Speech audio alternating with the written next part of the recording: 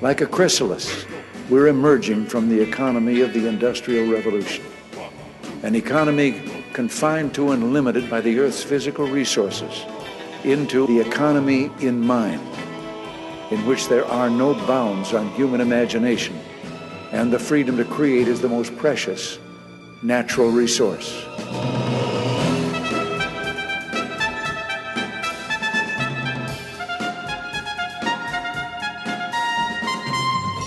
Welcome to the Soul of Enterprise, Business and the Knowledge Economy, sponsored by Sage, building experiences that connect, remove friction, and deliver insights. I'm Ron Baker, along with my good friend and VeraSage Institute colleague, Ed Kless. On today's show, folks, we're going to be talking about abolishing intellectual property with Stefan Kinsella. Hey, Ed, how's it going? Yeah, such a light topic for a Friday, Ron. It's going to be...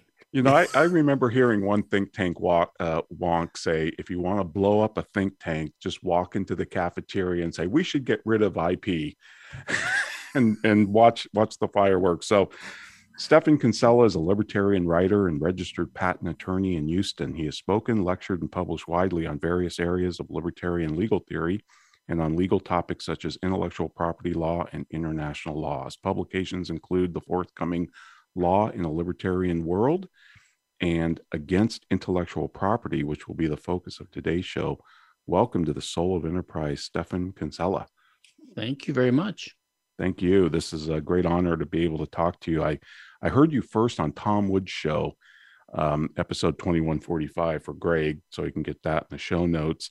And then, of course, I've read your book, Against Intellectual Property, and then you sent over some papers that you had done. Absolutely great topic, multi-layered. So really looking forward to diving in with you. But before we get there, what got you into the law? What made you want to become a lawyer? Well, I was an engineer and I loved math and technology and science, and I loved electrical engineering, which I studied in. But I also started getting into Ayn Rand and philosophy and that stuff in college. You know, I just decided to go to law school after engineering because I like to argue. And I thought I could make more money at it. And I've enjoyed law school. I enjoyed law and the legal profession because it sort of opened.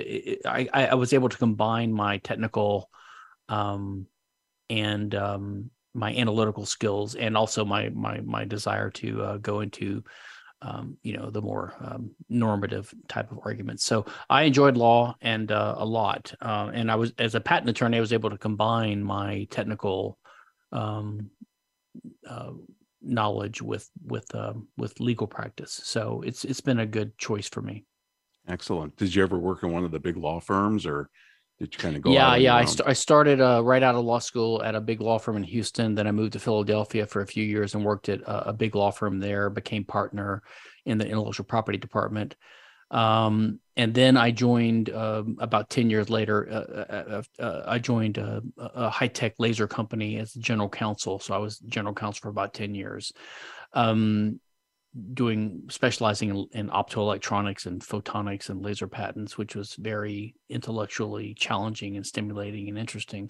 And then for the last, say, 10 or so years, I've been a solo practitioner, and now I'm pretty much retired. So I did big law firm, then I did in-house general counsel, and then I did solo practice, and now I'm pretty much retired. You did the whole journey. Yeah. It was good. And the whole time I combined, I would write on the law as a lawyer to develop clients and to be part of the legal profession. But I also wrote scholarly articles in libertarian political theory, legal theory areas. So, Stefan, let's set the table. This is such a multi-layered topic. It's like peeling an onion. And I think it's safe to say most people believe in property rights, but what are property rights? Let's start there. Is it really just as simple as how we determine who owns things? In a way it is, and that's the right question to ask, and it is multi-layered, and intellectual property is what I'm sort of known for in most fields, and it does sound like a boring or a weird or an arcane topic that makes people's eyes glaze over, although I've been asked to speak on this about 200, 300, 400 times. I bet. There's some interest in it. And it's not my main interest. I mean, I just happen to know about it because I'm a patent attorney and I wrote about it to sort it out. and people keep asking me about it. That's why I keep talking about it. But my main interest has always been libertarian legal theory, property rights. But this ties into it, which I've realized over the years. My article that you mentioned, which became a monograph against intellectual property, I think I published it in 2000 in the beginning. But in the meantime, so it causes so much controversy. People are so upset by the idea of taking away their intellectual property rights that I've gotten so much criticism and pushback. So I've had to come up with alternative arguments to come up with responses to arguments that I didn't have in my original thing. So that's why I sent you these other links. So property rights are basically simply a practical solution that we humans come up with to deal with the problem of scarcity. Scarcity means that we live in a world of scarce resources, or what Mises or the Austrians would call means of action, things that we employ to accomplish things, right? To interfere with the world, to get things done. These means of action are scarce, which means rivalrous, or as I call it now, conflictable, which means that there can be conflict over them. So like only I can use my body or my master if I'm a slave, right? So only one person can decide what happens to my body. And the same thing with external resources like land or food or things that we use to get things done. These things can't be used by many people because that would prevent you from using it the way you want to use it. So in a world where people are more or less civilized and they would prefer to have peace, cooperation, and trade, and everyone has settled the ability to count on the use of these resources for long-term planning, right, and for production, we come up with rules that say, okay, listen, when there's a dispute over a resource, we have to have an answer to that question: who owns it, who has the right to use it. And that's what property rights are. And by the way, every society has property rights. So even socialist and communist societies have property rights, because in those systems, there's always an answer to the question: for this given resource, whether it's a car or a house or a factory or a piece of land or animals, there's always an answer to the question: who owns it? The only difference between libertarianism and other theories is that we're very consistent, and we basically say the owner is the person who first used it or homesteaded it or got it by contract from a previous owner. Or in the case of your body, it's just you. So that's our basic property rights principles. So everyone believes in property rights. It's just that property rights in any non-libertarian system is, okay, you own your own stuff unless the government says someone else owns it. So like it can take your money, part of your money, for taxes, or they can take your home and redistribute it, but there's always an answer to the question. So property rights is always the issue. And so when it comes to patent and copyrights, which are the two most important and well-known types of intellectual property, the question is, are these laws legitimate? So lots of people say, are ideas property? That's not the question. That's not the right question, because it's not whether something is property. The question is it the type of thing that can be owned? And if so, who's the owner in a legitimate, just property rights system? Yeah, this is one of the points you make that I just find so fascinating, that you say intellectual property isn't created. Creation is a form of wealth. It's not a source of ownership. This is one of the big mistakes, and it took me a while to figure this out. And I think once you figure it out, you realize where the mistake came from and why most people believe in intellectual property. And it helps to sort out property rights theory. But John Locke was sort of the father of modern Western private property rights. And he was trying to argue against the monarchical system where the king claimed to be the representative of God and owned everything. And he was responding as Filmer and these other guys. And so he was trying to say, listen, everyone has a natural right to their own bodies and to natural resources in the world that they homestead, which were previously unowned. So his argument was like, God gave the world to humans. He gave everyone ownership in their own body, so their self-ownership, and everything in the world is unowned initially, but given to humanity in sort of commons. But everyone can go out and find something that no one else is using, and they can homestead it, or what we call original appropriation. So, and that is, I actually agree with all that. But the problem is the way he argued it was this metaphorical thing. He said that God gives you ownership of your body, and therefore you own your labor, and therefore you own unowned things in the world that you mix your labor with, because if you don't own those things, then you would lose the ownership to your labor. But you see this metaphor about owning your labor and envisioning it sort of like a substance that you own is sort of, and by the way, if you take that step out of his argument, the argument still works, because if you mix your labor with something, it still gives you a connection to the thing, which gives you a priority claim over other people. But you don't have to say you own your labor. In fact, labor is just a subset of action, like the other subset would be leisure. Like action is just what you do with your body. So you own your body, but you don't own what you do with it. That's like double counting, and it's a confusion. But once you believe that you own your labor, and then you start thinking of this sort of Protestant work ethic mentality, where in a roughly free market capitalist society, if you work hard, labor hard, then you usually reap the rewards of that, because you can make a profit, you can succeed in the world. So people start thinking that you have a right to profit from your labor, right? Like in physics, we say that work is moving a force through a distance. If you push on a wall, you might sweat, but you're not moving it, so you're not actually doing work. And analogously, in political theory, if you spend a lot of effort and resources on a business or an entrepreneurial idea, but it fails, you don't deserve a profit, right? There's no right to get a profit. But this sort of idea crept in because of this idea that we own our labor. And so this led to this mistaken idea that creation is a source of ownership, because people start thinking, well, if they say that, well, the reason I own resources in the world, scarce resources, is because I create them somehow. I guess mix my labor, or I bring them into the world somehow. And analogously, if I create a useful idea, I also own that. But the mistake is in thinking that you own these scarce resources in the world because of creation. So here's the thing I've had to emphasize. Creation, which means using your intellect and knowledge and ideas and your effort and your labor to reshape things in the world that you have ownership of, to make them more valuable. It is a source of wealth, but wealth just means that the things that you own are more valuable to you, or potentially to your customers if you want to sell them, right? So wealth is just the subjective appraisal of things that you own, but you don't have a property right in wealth, because you don't have a property right in the way people subjectively think about things, right? But you do have a property right in things that you appropriate, that are unowned, or that you get by contract. But you notice those things have nothing to do with creation. So if I make a horseshoe out of raw iron, I own the horseshoe not because I created it, but because I own the raw iron that went into it.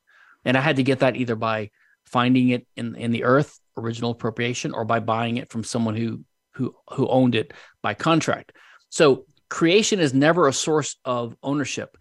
But once you think it is, then you can say, well, if I create an idea and it's useful, I should own that too. Once you realize that the only sources of ownership are original appropriation and contract, then you realize that creation is never a source of ownership in the first place.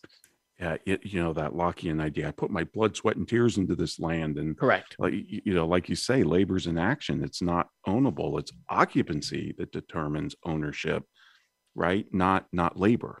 Yeah, not only that. So like in the original copyright law before the Feist, F-E-I-S-T decision made some changes, there was this idea, it's called the sweat of the brow doctrine. It's like, so you have a copyright in something if there's sweat of the brow, which means you labored on it, you put your effort into it. But of course, that's quasi-Marxian, right? It's the idea that if you labor on something, you deserve a return. You don't. The free market is you have the right to profit, but you have to face the option or the possibility of failure too, right? And the government shouldn't bail you out, right? We shouldn't do what we're doing with the banking industry now. We shouldn't privatize the gains and socialize the losses, right? it should be a free market, and you should be free to fail and free to gain. But that means that there is no right to earn a return from your labor. It's always a risk that you take, and it's up to you to make it work. Right. You call it the labor theory of property rights. I just love that. That's wonderful. Well, Stefan, this is great. Unfortunately, we're up against our first break. And folks, we'd like to remind you, if you want to contact me or Ed, send us an email to asktsoe@verisage.com. Do check out our Patreon show where you can become a member. That's at patreon.com/TSOE. And now a word from our sponsors. Follow Voice America at facebook.com/Voice America for juicy updates from your favorite radio shows and podcasts. Have you ever read a book that changed your life? I sure have. Have you ever listened to an advertisement for a book so many times that you question the existence of God? Me too. Hello, I'm Greg Kite. I recorded the advertisement for Ron and Ed's book, The Soul of Enterprise Dialogues on blah, blah, blah, whatever. And 4 years later, we're all tired of it, especially me. But thankfully, there's a solution. For just $10 a month, you never have to hear my voice again. For a commercial-free version of The Soul of Enterprise, go to patreon.com/TSOE and subscribe now.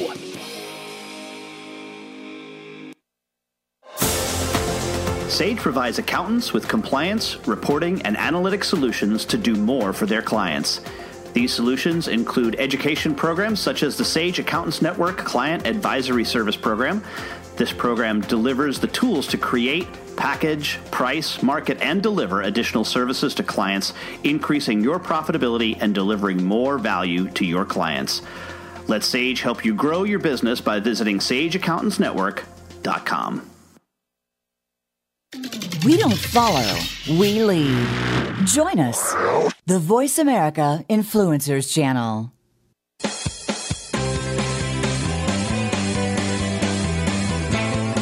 You are tuned into The Soul of Enterprise with Ron Baker and Ed Kless. To find out more about our show, visit us on the web at thesoulofenterprise.com. You can also chat with us on Twitter using hashtag AskTSOE. Now, back to The Soul of Enterprise. And we are back on The Soul of Enterprise. Our guest is Stefan Kinsella, but he has stepped away for a second, might be indisposed. So, Ron, let's talk a little bit before he comes back. You know, one of the stories that he tells in the book. Oh, here he's coming back now. He is. Right. One of the stories that he tells in the book. Sorry, Stefan, we're back on the air. Oh, sorry, I'm here. Yep. Okay, no worries. So I have to ask you. My co-host's work is around moving people away from the billable hour and the timesheet, and right. That's where he meant. So let me ask you this question: when you're in big law, did you bill by the hour, and if so, how did you feel about your labor being subjected to an hourly rate? Well, so yeah, I did that for, let's say, 10 years, and I actually hated the billable hour. But yeah, we billed every 10th of an hour, every 6 minutes. And at one of my law firms, it was in Philadelphia. It was called Schneider, Harrison, Siegel, and Lewis, SHSL, and we called every 10th of an hour a shizzle. So it's like I just billed 17 shizzles on that or whatever. That's one reason I went in-house, is I hated billing hours.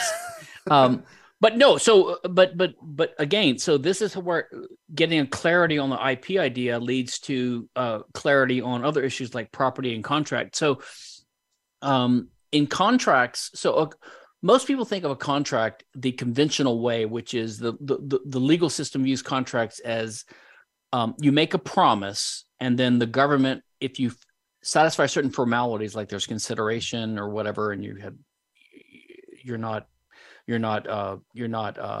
defrauded, and you're over the age of majority, and you have capacity and all that.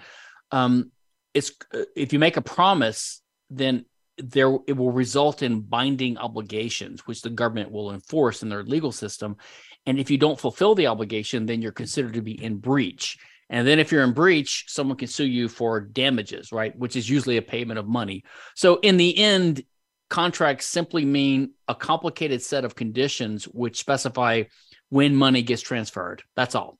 So the title transfer theory of contract of Rothbard and Williamson Evers, which I've written about as well, reformulates all this and says it's not binding promises. It's just simply title transfers, because property rights means the people own resources, but to own a resource means the right to exclude. That's what it really means. So if I own a car, all that means is I can, or a gun or whatever, or a knife, I can prevent people from using it without my permission, but I can also grant my permission. I can let you use my car, or I can prevent you from using my car by my communication of my intent or my consent. So contracts are all about communication of the owner about whether they will or will not permit other people to use your resources.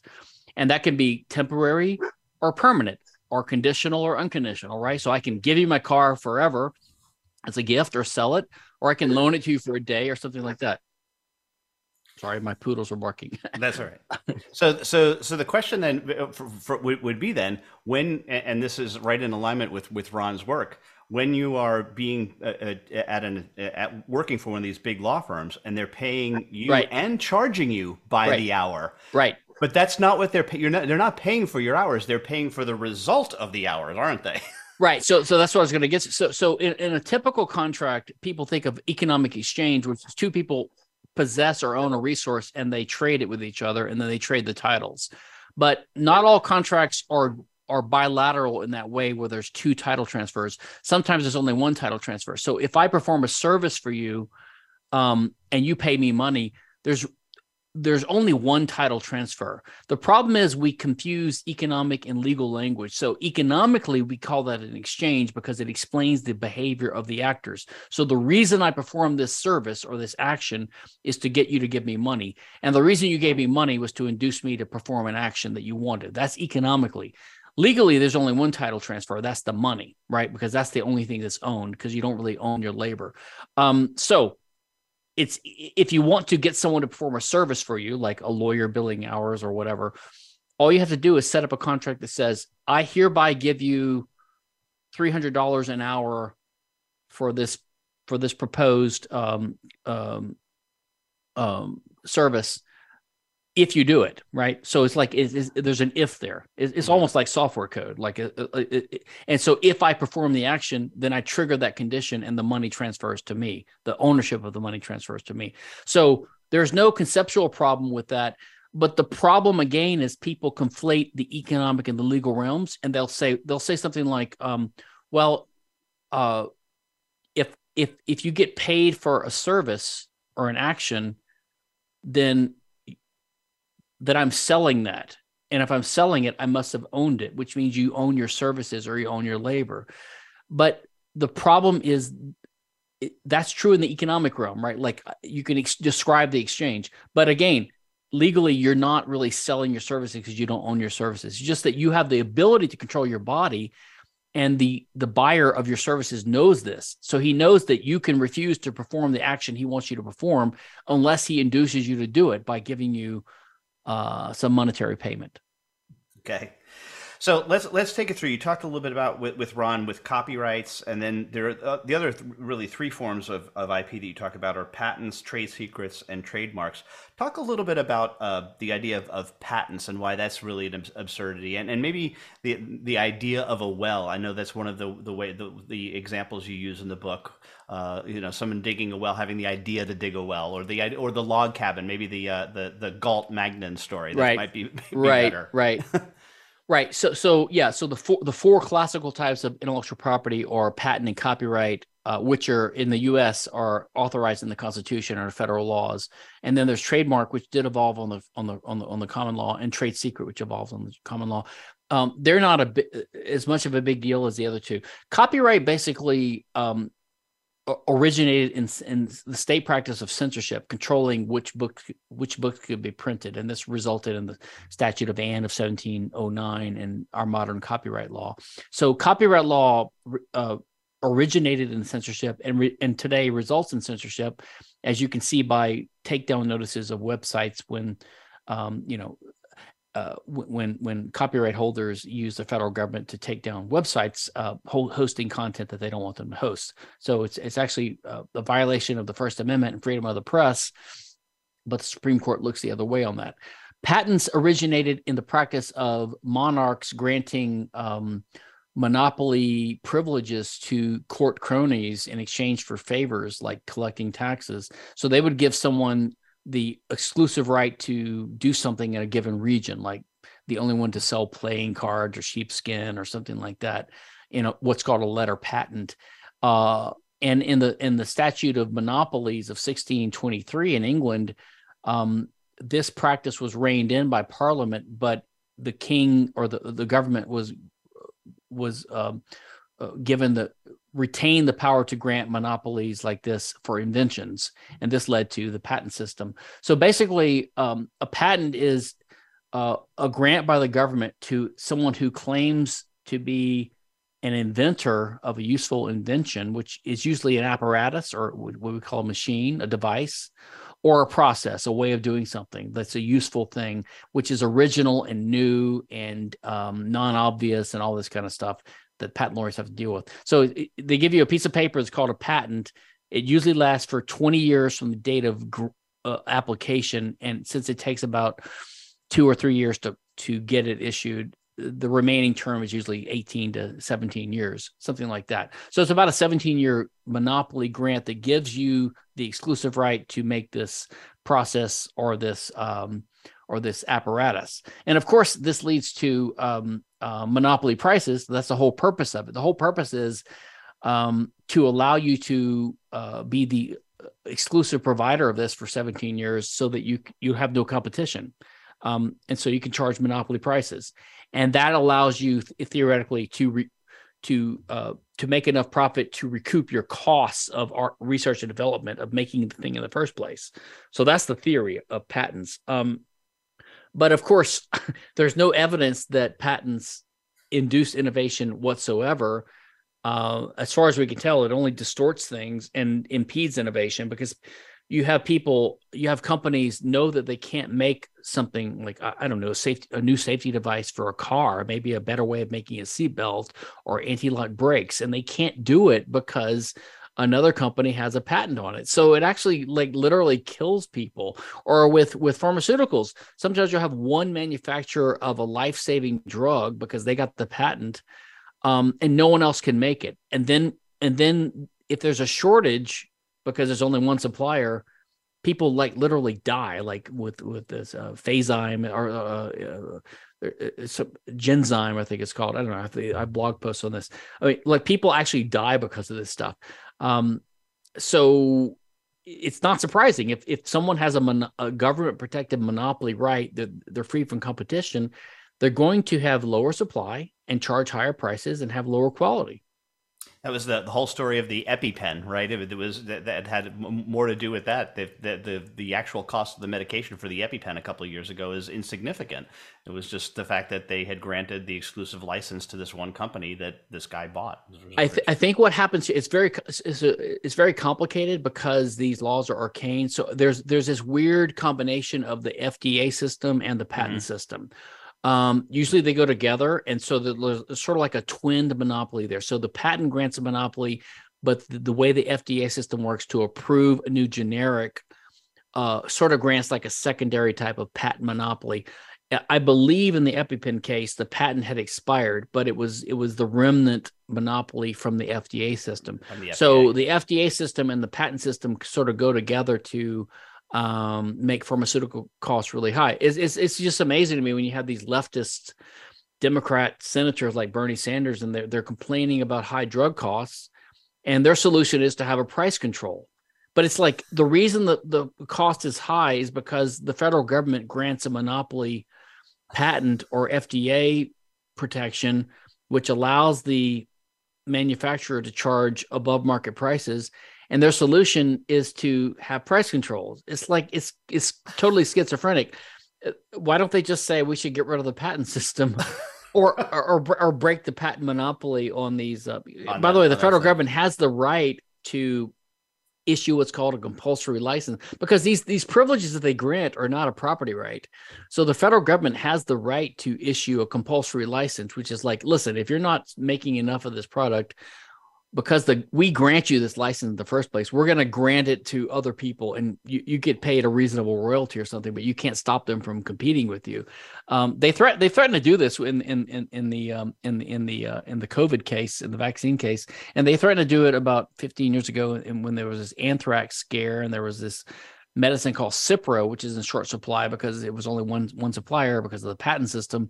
And the government said, listen, if you don't start ramping up your production, we're going to just issue a compulsory license. And of course, all the moronic libertarian, like the objectivists say, oh, this is a taking of private property. It's like, no, it's just the government granted you a monopoly and they're just going to slightly take back some of the monopoly privilege they granted you. That's not a taking of private property, guys. No, your argument is subtle. I really recommend the book to people who want to get a better understanding of this fascinating topic. But unfortunately, Stefan, we're up against our break. Want to remind you that you can get a hold of Ron or me by sending an email to asktsoe@verisage.com. The website is The Soul of Enterprise, where you can see show notes as well as previews to upcoming shows. We do have a Patreon channel available, patreon.com/TSOE, where you can listen to the show commercial free as well as our bonus episodes. That Patreon channel is sponsored by 90 Minds. If you need a mind, find one at 90minds.com. Right now, a word from our sponsors. Voice America is on your favorite smart speaker. If you have Alexa or Google Home, go ahead and give us a try. Hey Alexa, play Finding Your Frequency podcast on TuneIn. Sage provides accountants with compliance, reporting, and analytic solutions to do more for their clients. These solutions include education programs such as the Sage Accountants Network Client Advisory Service Program. This program delivers the tools to create, package, price, market, and deliver additional services to clients, increasing your profitability and delivering more value to your clients. Let Sage help you grow your business by visiting sageaccountantsnetwork.com. Have you ever listened to an online radio show that changed your life? I'm required to say that I have. Have you ever stopped listening to an online radio show because the commercials were mind-numbingly repetitive? Of course you haven't, because you're here right now. Look, you don't have to listen to me anymore. There's a commercial-free version of this show, and it only costs $10 a month. And for $15 a month, you get no commercials plus bonus content. Go to patreon.com/TSOE, subscribe now, and be free. You're worth it. This is the Voice America Influencers Channel. Be inspired.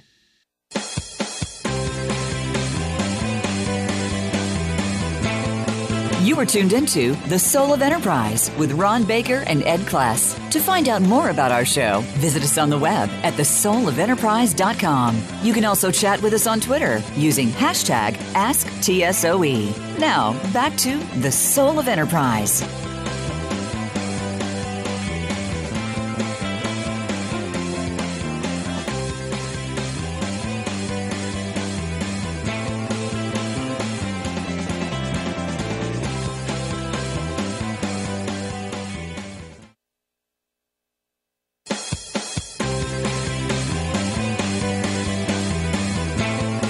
You are tuned into The Soul of Enterprise with Ron Baker and Ed Class. To find out more about our show, visit us on the web at thesoulofenterprise.com. You can also chat with us on Twitter using hashtag AskTSOE. Now, back to The Soul of Enterprise.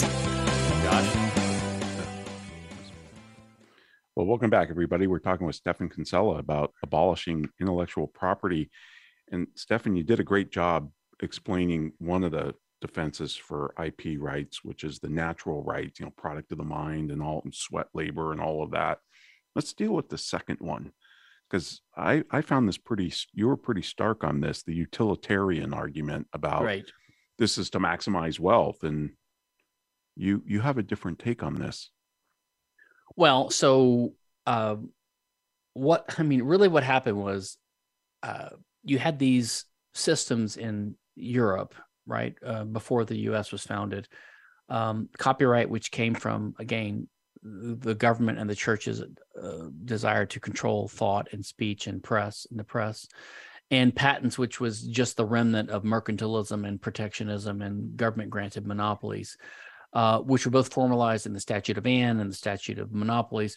And then the founders of the U.S., used to this English system, put in the Constitution the right of the Congress to enact protections for inventors and authors, right? Copyright and patent, which they immediately did. Now, at the time they didn't really think of it as a natural right or even a property right. They thought of it as a temporary privilege. That's why they only lasted for a certain number of years, 14 or 28 years in the beginning. And they didn't have any utilitarian or empirical studies. Econometrics had not arisen yet.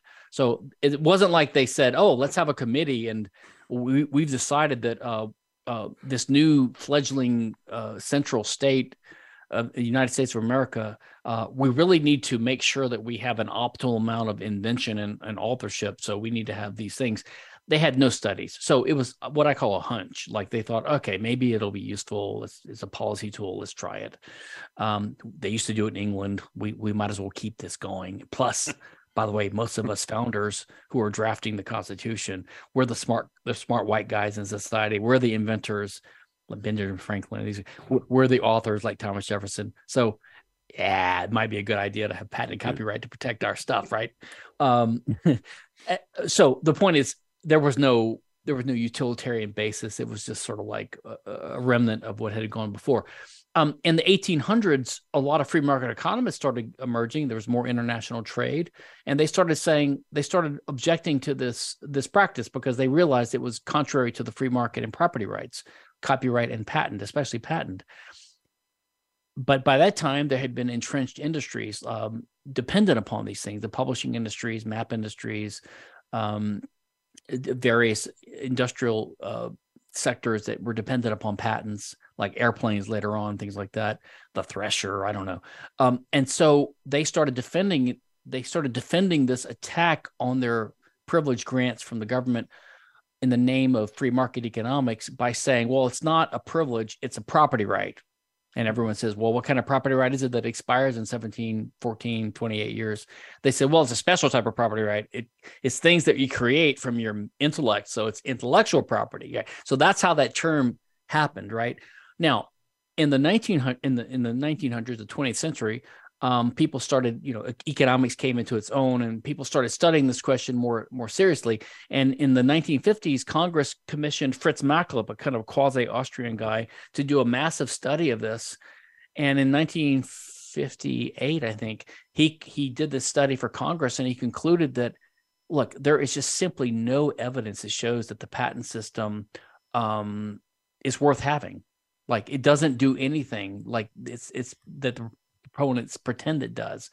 And in the meantime, there's been any number of studies, and they pretty much all conclude that, look, we just can't know, or it looks like it impedes and distorts technology and prosperity.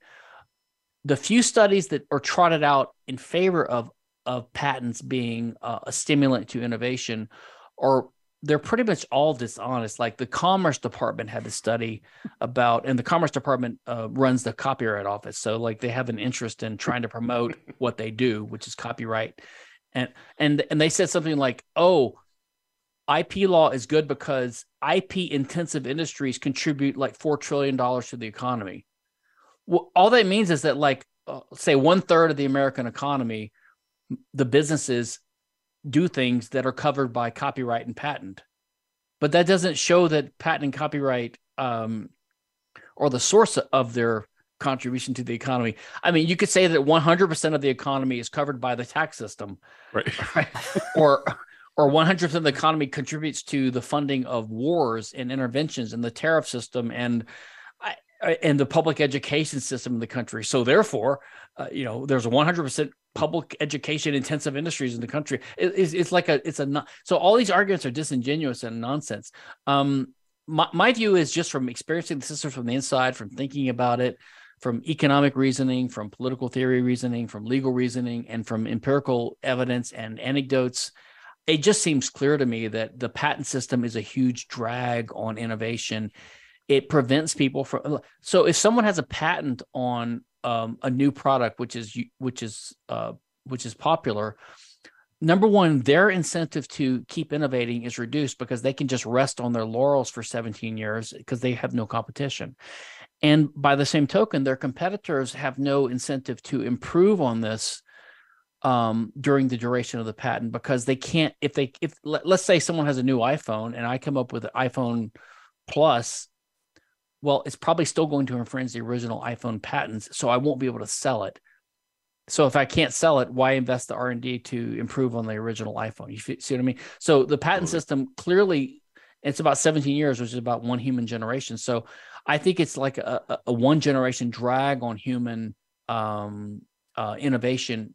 And because of that, the reason that we're richer now is not because we have more resources on the earth. The earth is the same as it was 3,000 years ago. It's because we have more technological knowledge. So the human race has accumulated technological knowledge over the centuries and over the generations, and that allows us to be richer because we can exploit the resources more efficiently using better causal laws and better machines and better processes and apparatuses and things like that.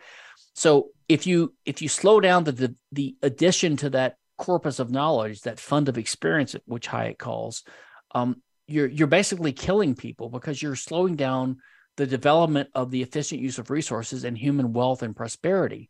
So I think, we live in a world which is far poorer than it would have been if we hadn't had patent law for the last 200 years. I find this so compelling and so empirically proven, because when you look at industries that don't use copyrights and patents, like fashion and perfumes, and I'm sure you could prattle off a whole bunch of more, those sectors seem to be thriving with innovation. Fashion seems to be doing pretty good. Well, and a good example is movies, music, television, which are covered by copyright, but because of the internet and because of the widespread ability to use encryption and torrenting and all this, I mean, there's widespread piracy in the world. Everyone knows this, right? So if you make a movie or a song, I mean, no one sells CDs anymore. No one even sells songs anymore because they're streaming, right? So, if you're an artist or a movie producer, that as soon as you put something out there, it's going to be copied in a pirated way. But despite the fact that there's widespread copying, the amount of arts, painting, graphic designs, movies, music that's produced is greater than ever. It's obviously not a hindrance to what's produced. And, you also pointed out that Switzerland and Italy dominated pharmaceuticals for 50 years without a patent system. Correct. Yeah, that's true. Italy and Switzerland are some of the biggest they still are, actually. But in the mid 1900s, their patent systems for pharmaceuticals went away. Or were never instantiated until late in the 1900s. And they were, among the biggest producers of pharmaceuticals in the world. We have this weird thing in the U.S. where our pharmaceutical industry is huge and it suffers all these costs because of the FDA system and because of regulations and minimum wage and tariffs and all this kind of stuff. But once they develop a drug, they can make, say, a certain pill for like, $8 a bottle, but they sell it for $1,000 because they have a patent monopoly or the FDA monopoly. But when they go to Canada or other countries, these countries are quasi-socialist, so they have price controls. So Canada says, no, we're only going to pay $100 for this instead of $1,000. And the pharmaceutical companies say, okay, because they're making it for $10. They can still make a $90 profit. So they sell it to Canada. And then of course, you have arbitrage, right, set in, and people say, hey, why don't I go to Canada, buy a crate load of pills for $100 because of the price controls and bring it home here, and I could sell it for $150 when the price here is $1,000. So you have arbitrage setting in, and then you had these free market economists at the Cato Institute like Mickey Krauss and Doug Bandow and Richard Epstein, who were allegedly free market and free trade, but because they're pro patents, they don't want free trade to be used in this way to undermine the ability of U.S. pharma companies to charge a monopoly price here. So they oppose free trade. It's crazy. So, this is when the rubber hits the road. If you're supposed to be a libertarian, if you have a choice to make between free trade and patent rights, and you choose patent rights, you woke up on the wrong side of the bed. I've heard Richard Epstein on this issue, and not persuasive at all in my mind. But Stefan, this has been wonderful. Thank you so much for coming on. Ed's going to take you the rest of the way home, but I just want to say what an honor it's been to be able to chat with you about this. I've long been fascinated by this topic. And folks, I'd like to remind you, if you want to contact me or Ed, send us an email to asktsoe at verasage.com. And now a word from our sponsor and Ed's employer, Sage. Voice America is on LinkedIn. Connect with us today. Sage provides accountants with compliance, reporting, and analytic solutions to do more for their clients. These solutions include education programs such as the Sage Accountants Network Client Advisory Service Program. This program delivers the tools to create, package, price, market, and deliver additional services to clients, increasing your profitability and delivering more value to your clients. Let Sage help you grow your business by visiting sageaccountantsnetwork.com. Have you ever been so annoyed by a commercial for a $5 ebook that you were willing to pay $10 to never hear it again? I sure have. Hello, I'm Greg Kite. Over the last several years, you've come to hate me, and I hate me too. By now, you know that for $5, you can get a copy of Ron and Ed's book. What you might not know is for twice that much every month for forever, you can stop hearing me plug Ron and Ed's book, which totally makes sense, like the Diamond Water Paradox. Go to patreon.com/TSOE and subscribe today. Please, for the love of God, make it stop!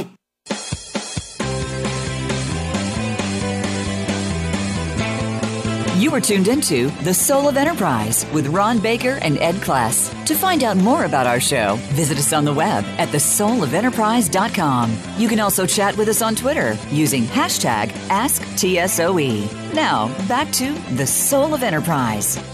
And the book is Against Intellectual Property. Its author is Stephan Kinsella, and he is with us today on The Soul of Enterprise. And Stephan, I want to ask you about something that I thought was a really great example. You seem to have a really interesting take on trademarks.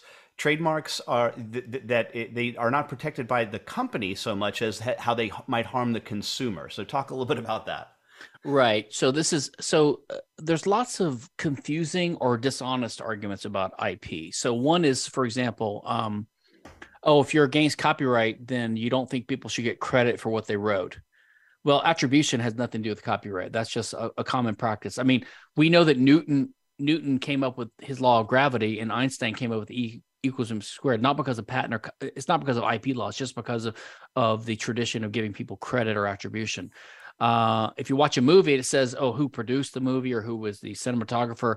They might not have any IP in it. It's just a practice. So there's arguments people come up with that are like just confused. The other one is if you're against copyright, you're for plagiarism. But plagiarism is simply an academic or university practice of not giving attribution credit, representing someone's work as your own. Again, it's got nothing to do with copyright or something like that. Now, trademark, most people think that if you're against trademark, you think you should be able to rip off consumers by fooling them. But the problem is, this assumes that trademark is basically a type of fraud law, like it stops people from being defrauded. But the thing about that is we already have fraud law and we have contract law. So why do you need trademark? Like, what does it add to it? So if you think of some examples of how trademark works, trademark is really closer to a defamation law or libel or slander law, which is a reputation right, because it says that if you work, again, the labor idea, if you work to develop a reputation that has value in the market, again, the labor theory of value or the Marxian value idea, then you have a property right in it. Again, it's this idea that you have a property right in value or the right to a return from your labor, your hard work. So if I develop a reputation or a brand name like McDonald's or something like that, or Louis Vuitton or Chanel bags, whatever. But if you think about most of the examples, let's suppose I sell a fake Chanel purse for $20 out of the back of a van on the streets of New York, and someone buys this purse, or a fake Rolex for $20, the typical example. There is no fraud there because the seller, the buyer is fully aware that it's a fake. I mean, they know they're getting a $20 Rolex. It's not a real Rolex.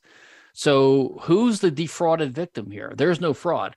And the other problem is when there is fraud, so let's say there's a McDonald's hamburger chain with 500 locations.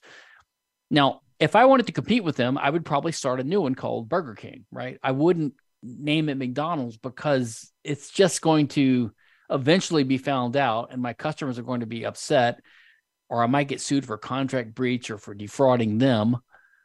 But let's suppose I open a fake McDonald's in Russia, in Moscow. Okay, it's McDonald's because they don't respect trademark law there, whatever. Under trademark law, the way it works is, if I have a fake McDonald's chain, or if I sell a fake Chanel bag or a fake Rolex, if there's a victim, it's the victim of fraud, someone I'm confusing, like my customers. But that's already covered, again, as I said, by contract law and by fraud law. But trademark law says that the holder of the trademark can sue me.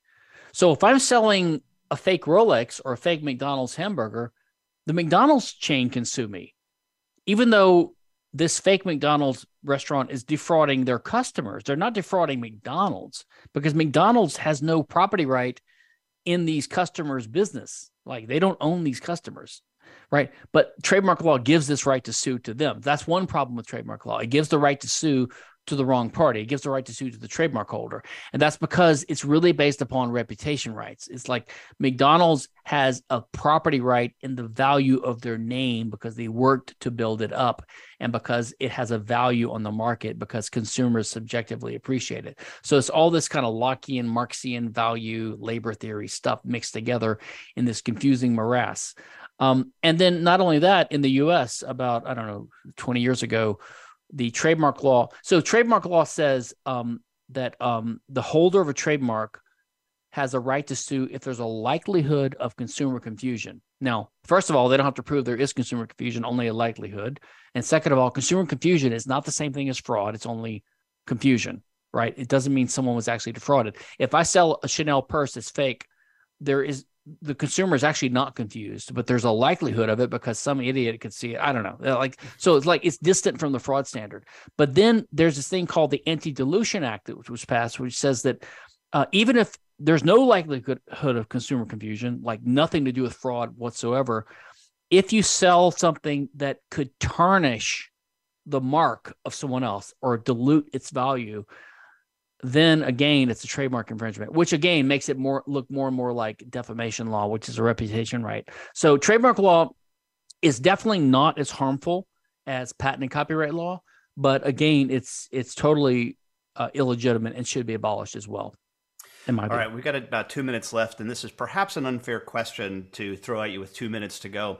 I work in the software industry. I work for Sage, and as you know, over the time, software went from being on floppy disks that people were pirating and copying, similar to the way they did media now, to where you have software that's available in the cloud, and you only have access to it if you have a username and password. Would you consider that to be more along the lines of trade secrets then, because I'm housing my code somewhere in a cloud? Is that how that would work? Yeah, I think it's closer to trade secret. And by the way, I oppose trade secret law as well. There's nothing wrong with having a trade secret. It just means keeping information private. The problem with trade secret law, and again, it's not near as bad as patent or copyright or even trademark, but trade secret law basically says that as long as you're making a reasonable, diligent effort to keep some useful knowledge, some knowledge that's useful to you, to have it secret, right? Even if it's not patentable or copyrightable, as long as you have proprietary knowledge that gives you a commercial advantage by having it kept secret. If you make a diligent effort to keep it secret, then if it starts to leak, like say an employee leaves and they're going to give some of it to a competitor or someone else, unless it's made public and it's available to the world, before it's made public, you can go to court and you can get an injunction to stop it from being leaked, right? Which I think, again, is wrong because you don't have a right to stop third parties from doing something. Only maybe you're a previous employee. But anyway, so trade secret, yeah. So I think that basically I would even look at it as not just trade secret, but it's just a way of monetizing your services by giving restricted access to some things. It's like freeware, right? Some things, parts of it are free, and if you want the upgraded part, you have to pay for it. And because the producer of the service, like customer support or maintenance or updates, things like that, because they have the ability not to do it, they can withhold that service unless you agree to pay them for it. Right. There's nothing wrong with that. And I think that's how the software industry has evolved because, what do you call it? The open source software has become a major part of software. So they're not really relying on copyright. OpenAI and all that stuff now too. So Stefan, sorry to interrupt, but we do have to wrap things up here. We're up against the top of the hour. I want to thank you so much for leading us through this complex but fascinating topic of intellectual property. Really appreciate it. Ron, what do we got coming up next week? Next week, Ed, we have Hector Garcia, who I know just created a new app. So I'm going to ask him if he copyrighted it or patented it. So, all right. Well, see you in 167 hours, Ron.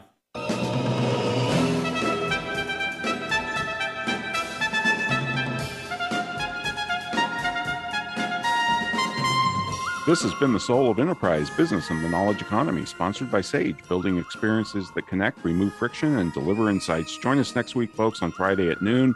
In the meantime, check us out at thesoulofenterprise.com. We'll post full show notes of our interview today with Stefan and where you can find his writings.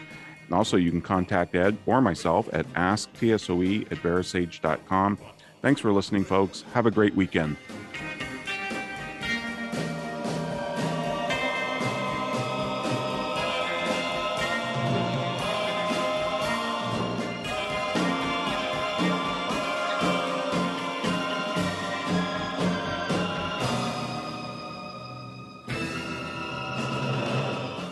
Sustainable success is just around the corner. If you are an entrepreneur, business leader, or anybody looking for their next level of success, tune into Sustainable Success with host Chris Salem. Did you know that the path to success is a long path that started many years ago? The path you started on then determines what is happening now.